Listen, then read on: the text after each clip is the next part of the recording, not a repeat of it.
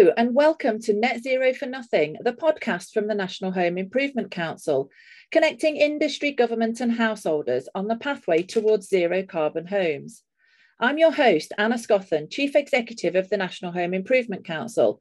And in this episode of Net Zero for Nothing, we're going to meet Hannah Vickers, Industry Lead of Construct Zero, the construction industry's response to the Prime Minister's 10-point plan for a green industrial revolution.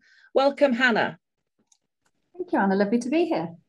Thank you so much for joining us today. And what a busy time for you and everyone connected with the zero carbon agenda, as we're in COP26, which is happening in Glasgow at the minute.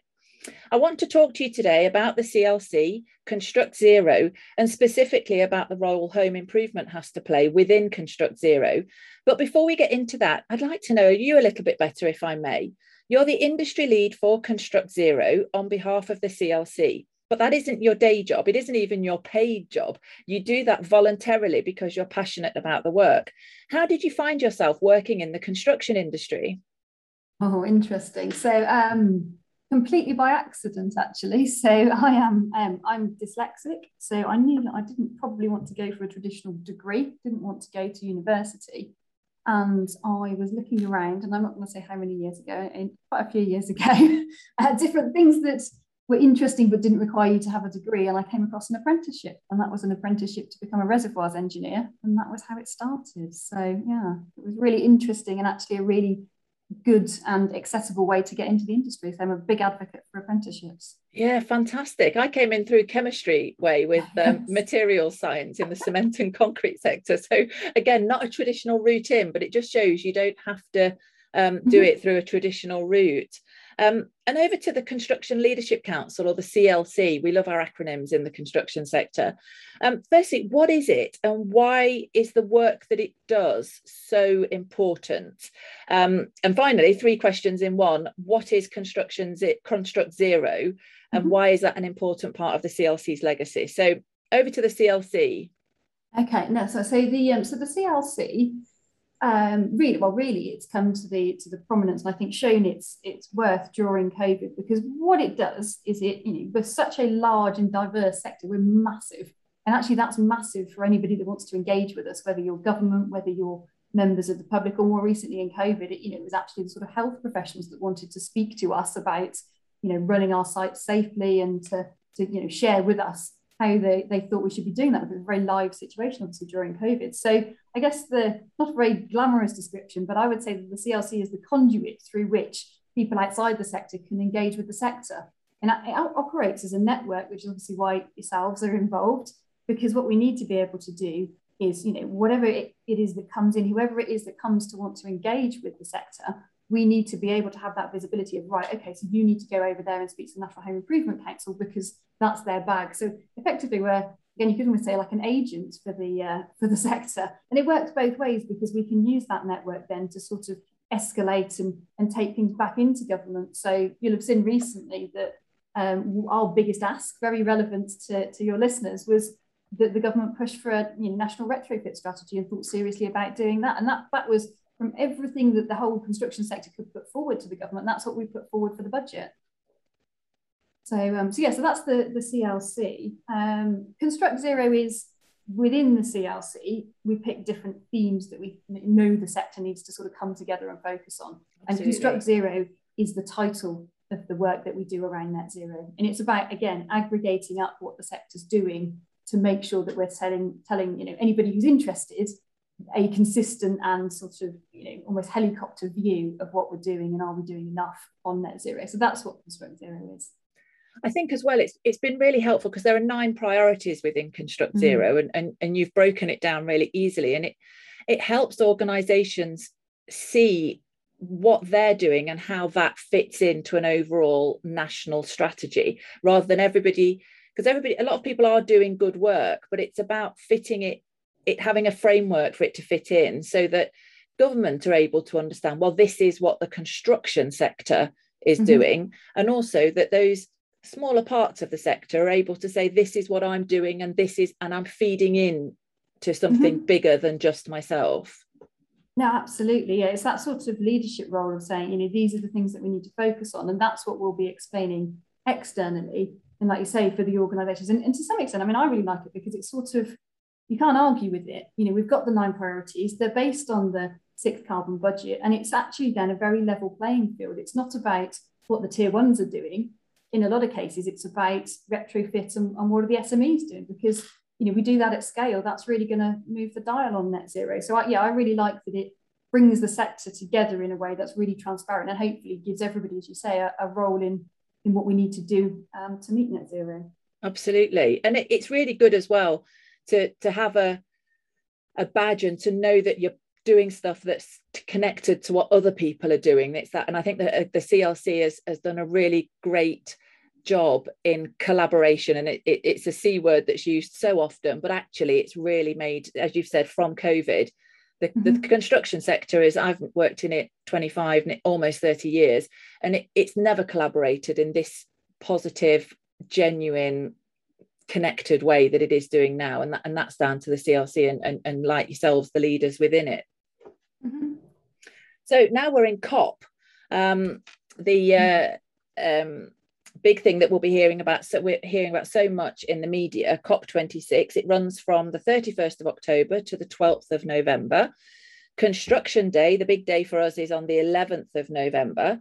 And the Construction Leadership Council are hosting a session at the famous Green Zone, discussing how the future of the construction industry can pivot to meet the challenge of a net zero built environment. So the focus of COP is to unite the world to tackle climate change. And the UK is hosting this, the 26th UN Climate Conference in Glasgow. And as we know, no one country can solve the climate crisis on its own. It takes collaboration across borders. And we've just been talking about collaboration across the sector. So the CLC is exactly the right organisation that should be connecting us in on this. No one industry can solve it either, which is why it's so important that construction does play its part. What are your thoughts on that? And what are your plans for the Green Zone on the 11th? So I'm really looking forward to it. And I think it's just testament to actually how the profile of the industry has been raised with government and with the government departments and the UN. We would never have got into COP, if you like, with this level of visibility sort of a few years ago. So we've really got to make the most of this opportunity now we're in the tent. And the good thing about the Green Zone that we're in is it's focused on sort of it's a non-technical part. So what we're doing actually is taking the sector and explaining what we're doing, and it's going to be very open. We're going to have members of the public there. We're taking a sort of cohort of our young leaders in from the industry as well. And I think for us, it's a chance for us to really showcase what we're doing as a collective and tell the sector story as a collective. So we're covering retrofit, we're covering how you design out carbon on big infrastructure projects, but it's going to be a really interesting and engaging session that actually I think starts to raise the profile of the industry and make it a bit more real to people outside the sector who perhaps don't realise the impact we can have. Yeah, and back to that sort of attractiveness of the sector as well. If you've got a big industry like construction talking about how it can have a positive impact on the climate emergency, if you're a school leaver or somebody thinking about a career change and you're really motivated by having a positive impact on the climate, what better place to come and work than construction, because it can save massive amounts of carbon.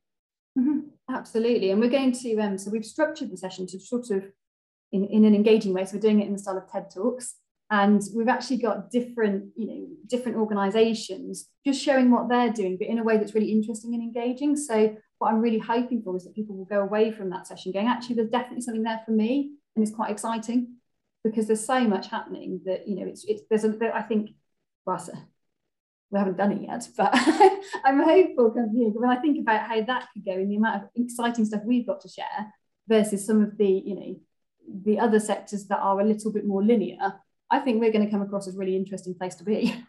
Yeah, for sure. And I think as well, a place where stuff is happening and stuff is being planned and it's very real. There's one thing about construction, it isn't just hot air and chat. When construction sort of get their mind to it and start doing stuff, it actually does make a real tangible difference. And the framework with Construct Zero allows that tangible difference to be translated and understood by other stakeholders, whether they be people thinking about a career in construction or government thinking about how the UK is going to demonstrate its climate leadership.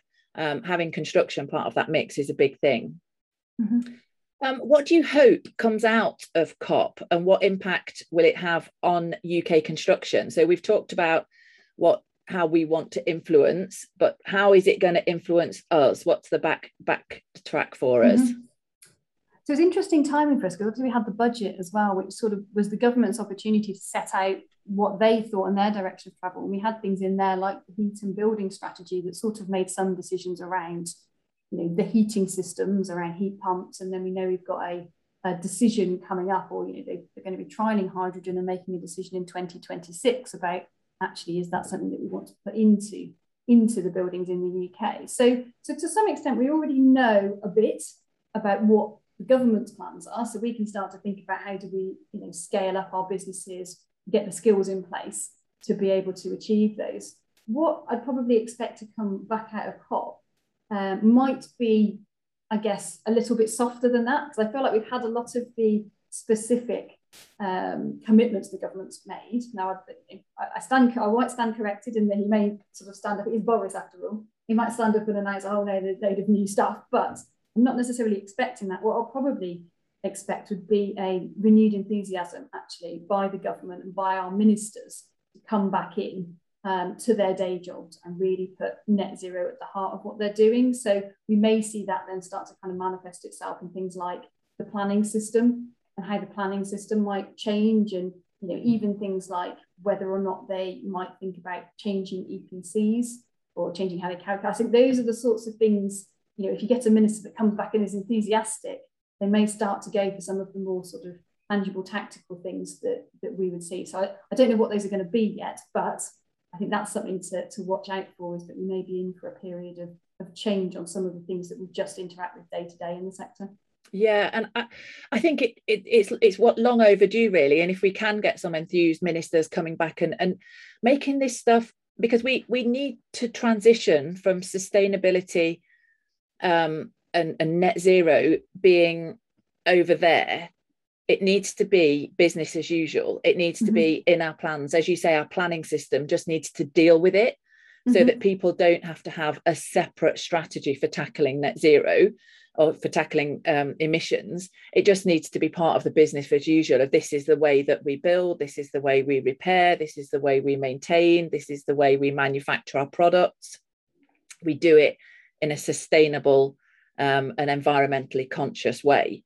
No, absolutely. I mean, there is one area where I think coming back with their renewed enthusiasm, the ministers will have a specific ask of the industry, and I think that is around retrofit. It would appear the government is sort of taking the lead on the heating systems element.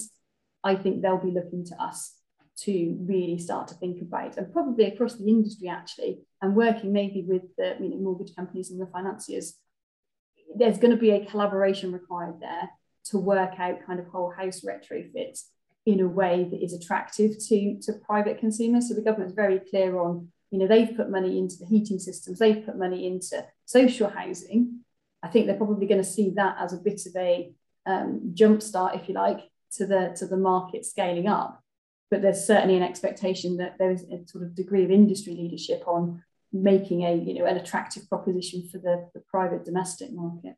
Yeah, and you spoke about that at the NHIC's recent debate in Parliament around making the case for action on climate change to be through the home improvement sector in the UK. As we know, as listeners will have heard, there's 28 million homes across the UK, and they're responsible for 30 to 35, it depends which stats you look at, but 30 to 35% of emissions from buildings. And action does need to be taken on improving existing homes. And it isn't as simple as simply switching out your heating system. Action has to be taken beforehand. So you have to be sort of low carbon heating system ready.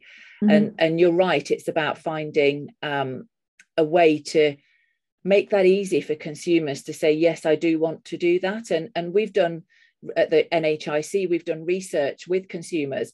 And certainly in the able to pay market, because I know there's different tenures and there's different socioeconomic statuses, but within the able to pay market, a significant proportion, well over 60%, would say, well, we would pay extra and we would pay, but we just don't know what to do. And we need something that we can trust, that we can say, this is how we should be getting our house ready for low carbon heating solutions. So I think you're absolutely right. There's a leadership role there for the industry to take that up and to create that solution.